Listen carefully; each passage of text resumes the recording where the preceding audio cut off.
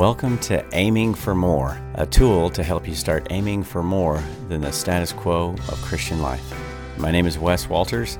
I'm one of the pastors at AIM Church in Southside, Alabama. Let's get into it. Welcome to episode 3. This is Christ-like wisdom for living in a world of screens. And so we briefly started talking about this in the Christmas holidays, and a couple things were said there. I'll recap you in a minute. But this is something that we have to return to regularly. If we are to endeavor to live the Christian life, we have to regularly consider how we're living in a world of screens and what that means. Now, technology is not the devil. It can be used, like anything, by the devil. But it can also be used for great good. We've all seen that. So I'm not saying in this episode, no tech, right? I am saying, let us, like with everything in life, use Christ-like wisdom. Because the enemy excels in lies and distraction. He's not trying to make us all murderers and thieves. He wants us to blend in and become numb. So let me say before we begin, there's no way I can address in a short podcast the great dangers psychologically and beyond that screen addiction and online delusion, as I call it, can cause. There's just no way to address all of it. There are ways to get help if you have a problem through your local church and hotlines if there are deeper issues not covered here, and I encourage you to reach out. There is help and there is hope.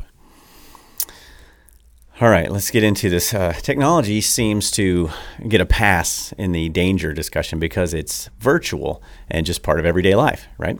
But for the Christian, it doesn't get a pass because it is one of those things that is woven into the fabric of everyday life.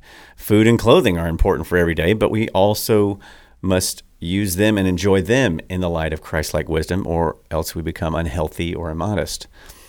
There's so much ground to cover when it comes to using screens that it would be impossible to do here. I can't even get into the uses of artificial intelligence, which is something we should pay attention to while not drifting into conspiracy theories or despair. And so my hope in this brief time I have with you today is to encourage you toward the application of Romans 13:14 and in all things in life, including your time on your screens. So whether you are tethered to your phone like an extra appendage or you just watch too much TV, I hope you can be equipped and encouraged. I also hope for this new year, you will develop and stick to some new habits, and give them enough time to see the fruit. There are many commands in Scripture that would be applicable for tech and entertainment of any kind that wasn't around in Bible times, because the root of the problem of addiction or idolatry is plentifully addressed. Now, before we dive in, I want to remind you and recap what we said in our Christmas episode when we talked about Christmas and screens. We had said that you have an opportunity to pick it up and send messages to people during Christmas and be a blessing. But then when you get together with people, muzzle it by turning off notifications for non-essential apps, and even go further and leave it in the car or in a drawer. And if you're hosting a party, have a device basket that people can put their devices in and use. These are good steps for any time in life, obviously, but the Christmas season brought about quite a few chances to be together with people, and we wanted to focus on what was important, Jesus and the people around you, instead of what was just online. So we did that, and you can go back and listen to that bonus episode if you haven't listened to it. But let's dive into the tips that we've got here, four tips today, and how they're coming out of not only the motivation that I have personally because of the issues that I've seen with it, but from Romans 13:14. So here we go. Romans 13:14 says, "But put on the Lord Jesus Christ and make no provision for the flesh to gratify its desires." So, since Satan is going to give you plenty of opportunities to sin every day, don't provide or create your own. The verse before it says, "Let us walk properly as in the daytime, not in orgies and drunkenness and sexual immorality and sensuality, not in quarreling and not in jealousy." These are all things that can take place in person or online, or on a screen in one way or another, whether you're watching something. But we need to remember the context of this section in Romans 13. he's talking about how we are to love one another and thereby fulfill the law. And there's a particular phrase that sticks out to me when thinking through screen time. In verse 11, Paul says, "The time, the hour has come for you to wake from your sleep."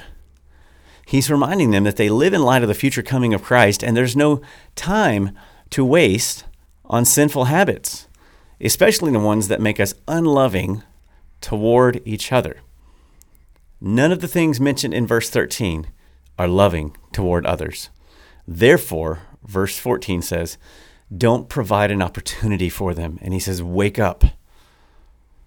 Now, unfortunately, when it comes to screens, as soon as they're on, they're an opportunity, right? They're an opportunity for sin. Therefore, we must do without them or think critically and wisely through how we will use them rightly and redeem the opportunities contained within and trade them for peace and joy now and what Paul later calls the praise that goes forevermore to the only wise God. So that's what Romans 13:14 says in the context and what it's about. And I have some tips for you to help with this when it comes to your screens. And I could give you 15 to 20 tips, and there have already, in the last decade alone, been many, many books, both secular and Christian, written on the dangers of unregulated screen time. So I'm not going to try to act as though I've got the tips, but I want to equip you with a jump start and encourage you to do more research on your own and talking to the Lord. Okay, so here are 4 quick tips. They're going to be master it, make a plan, and 3 and 4 go together often, so I put them together. Meditate on Scripture and mingle with the saints. So here we go. Master it is number 1. Don't let your device or TV watching determine your schedule and relationships. You master them so you can enjoy them more fully and rightly. In Matthew 6:24, when Jesus is talking about being obsessed with money and laying up treasures in heaven, he says, no one can serve 2 masters, for either he will hate one and love the other, or he'll be devoted to one and despise the other. You cannot serve God and money. So the Greek word mammon there is a Semitic word for money or possessions, and so it can be applied to anything that diverts your affection from the Lord because it's idolatry. We can be so concerned with life on earth and the things that are important here that we end up missing the one who created our life and created the earth, and that he has much more meaningful and lasting pleasures. As it says in Psalm 16:11, you make known to me the path of life, and in your presence there is fullness of joy, and at your right hand there are pleasures forevermore. We also get bored in our lives, and instead of just staring at the wall or getting creative like I had to when I was a kid, we scroll. Or worse, we view pornography or gamble or engage in very evil activity and attitudes. Boredom can lead to many sins. Andy Crouch said in his great book, Tech-Wise Family, boredom is actually a crucial warning sign, as important in its own way as physical pain. It is a sign that our capacity for wonder and delight, contemplation and attention, real play and fruitful work has been dangerously depleted. You must master this machine that has a screen, which means you put it into submission. Yes, it sounds silly because you might think, this thing doesn't have control of me. But if you can't imagine an evening without a screen, it's an indication of something ruling over you. Or if you were to write down what you do for a day and catalog everything, and most of it involves a screen, minus those of you who work on screens, it is an indicator of your priorities being out of whack. In Colossians 2, Paul is talking about people who came to believe in Christ but still held fast to legalistic and pharisaical ways, not the way of Christ. And he says to them, if with Christ you died to the elemental spirits of the world, why, as if you were still alive in the world, do you submit to regulations that say do not handle, do not taste, do not touch, referring to things that all perish as they are used, according to human precept and teachings? These have indeed an appearance of wisdom in promoting self-made religion and asceticism and severity to the body, but they are of no value in stopping the indulgence of the flesh. The world would have you adhere to its ways and say, it's not a big deal to always have your phone and always be looking at it. It's fine. It's what we do. But it's pulling on us both consciously and subconsciously. And that's all the consciously's there are. And so it's got the whole of your brain. And it indeed has the appearance of wisdom because, look, that's what everyone else is doing, right? But it is of no value in stopping the indulgence of the flesh. Christian, if you don't master your screen time and devices, including the television, you are making a clear path for sin to reign in your body and your mind. We must not let it master us. That is a weakness. And one way you can master it is to make a plan. And so that's number 2 in our tips. Make a plan. So look, be realistic about your habits with your phone, your TV, or whatever tech it is. Whether we like to admit it or not, too much time on screens affects our brains, emotions, and relationships. And a lot of us are on there a lot more than we would like to admit. And it's not okay. There's already plenty of research out there to show, and we're only like really 15 or so years into this norm. There's plenty of research out there to show that it's already affecting our brains, our emotions, and our relationships. So make a plan.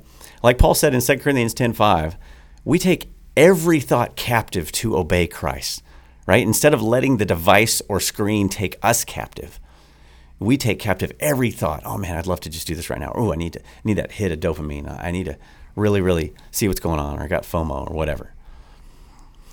So when I say make a plan, I mean you're no longer fine with being a person that just lets life happen to you. Now you happen to life, okay? Blam, like you happen to life. And if you're not a good planner, right, find a friend who is. Find that geek who likes a spreadsheet and ask for help, right? It's fine because you're probably stronger in something that they're not stronger in. We need each other, right? So find a friend, make a plan, and just real practically, look at your calendar.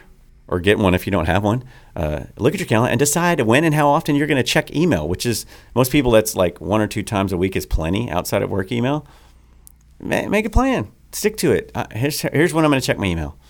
Or here's how many shows I'm going to watch each night or what nights, right? Or when you'll check social media, and even if you need to, if you're not, like selling something or whatever, like be truthful with yourself.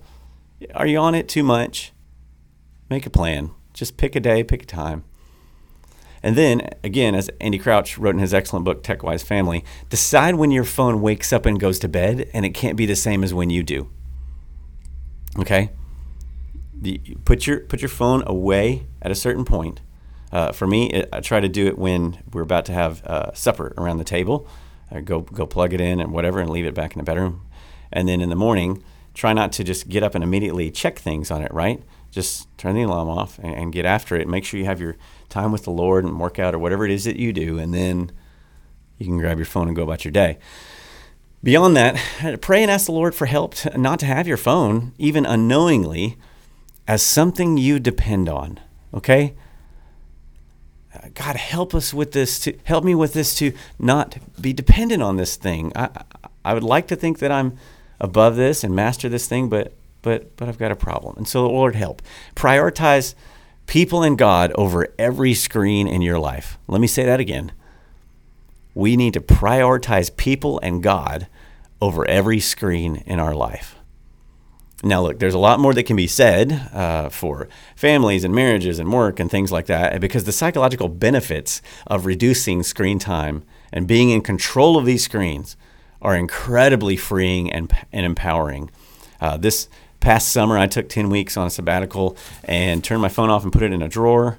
And I had a little flip phone for emergencies that 3 people could get a hold of. And that's obviously not how I live now and every normal day. But just that time was so freeing and so wonderful.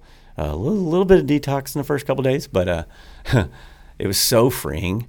And I recommend doing that every once in a while in life, but definitely for your daily activity and weekly activity, having a plan. So master it and make a plan. Lastly, part of your planning that will help you reclaim real life, like face-to-face with actual people, is this. Meditate on Scripture and mingle with the saints. Meditate on Scripture. And look, not exclusively saying in a paper book, right? There are many apps that help us get closer to God. I use a Memory Verse app and the Lectio 365 app. These things help. They're great. Again, I'm not banishing the phone altogether. And we're not talking about becoming a monk or a nun or anything like that right now, right? Rather, what we're talking about here is tipping the scales. We're talking about more time in God's Word and with God's people and in prayer than looking at a screen, right? And if you think that's extreme or just for Jesus freaks and religious people, I got some news for you. There's no such thing. There's no such thing. Jesus said in Luke 9 that a true disciple denies themselves and carries the cross of affliction and follows in his ways. Now, sometimes this is death physically, sure, but daily it is dying to sinful desires and the comforts of this life in order to glorify Christ and not ourselves. Okay, Paul told the Ephesians in chapter 4, starting in verse 17, he said, "You must no longer walk as the Gentiles do." That just basically, if you haven't heard that or haven't read the scripture, people who weren't of the people of God at the time. You must no longer walk in these ways, in the futility of their minds as they walk. They are darkened in their understanding, alienated from the life of God because of the ignorance that is in them due to their hardness of heart. They have become callous. They have given themselves up to sensuality, greedy, to practice every kind of impurity. But that is not the way that you learned in Christ, assuming that you have heard about him and were taught in him, as the truth is in Jesus, to put off your old self, which belongs to your former manner of life and is corrupt through deceitful desires, and to be renewed in the spirit of your minds, and put on the new self, created after the likeness of God in true righteousness and holiness. Why do we just want to do whatever everybody else is doing? That's what people without Christ do, but that's not the way we learned in Christ, right? We're putting on a new self. We have a tendency to excuse our screen from sinful activities because it's virtual, right? But it's not really. It's not really a virtual thing. It has real-time effects. We love the screen time because of many reasons, but one is that there's an unfettered indulgence, right? There's no rules, right? And from the beginning, since the garden, the enemy has told us one lie: God is withholding from you. FOMO, this fear of missing out that people talk about, it's not a new thing.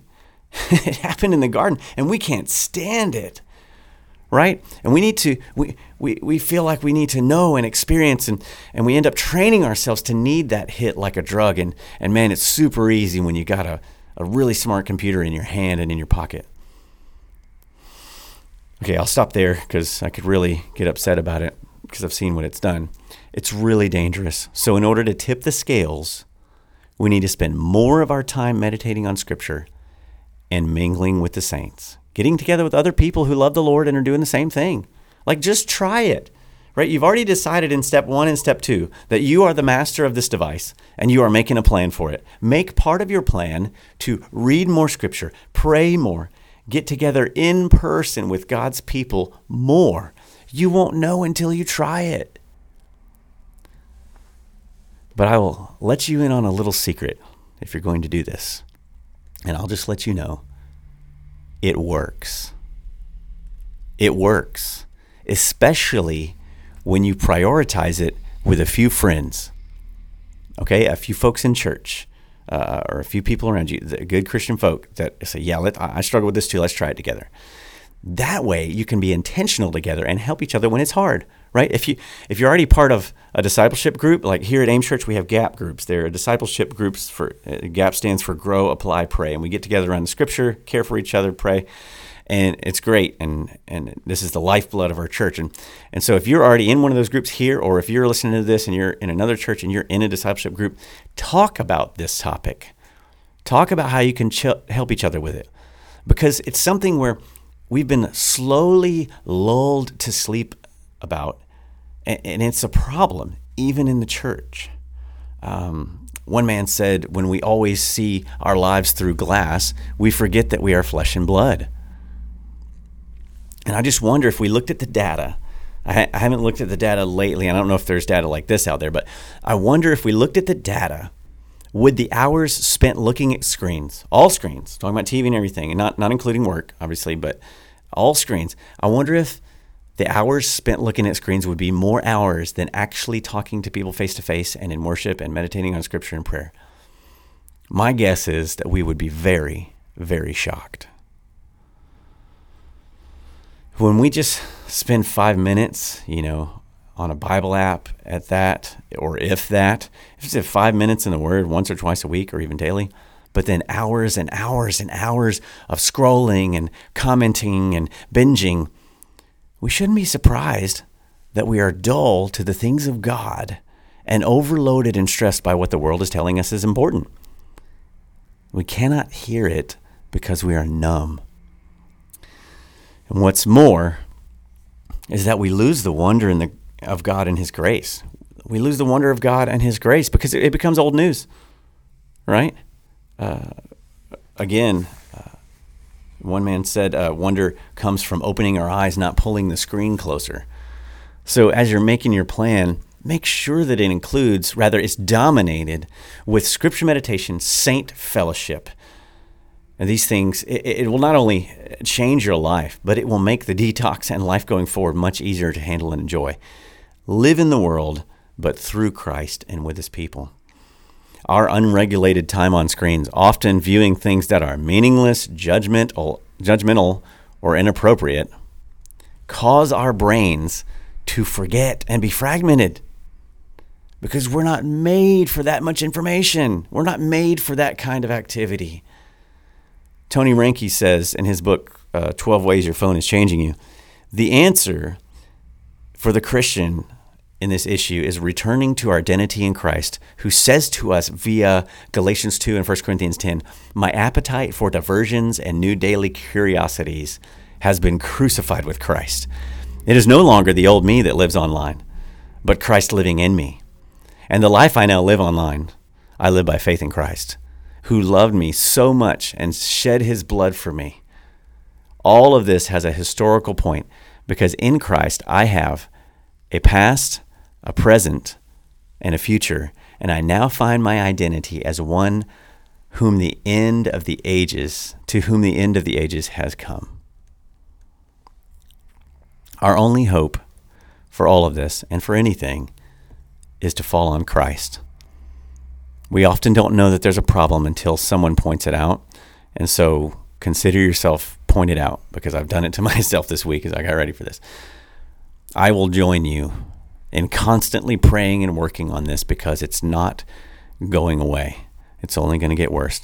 So, as you pray and consider your screens and your TVs, your devices, and all those things, ask the Lord to help you to master it, to make a plan for it, to meditate on Scripture and mingle with the saints more than you are in screens.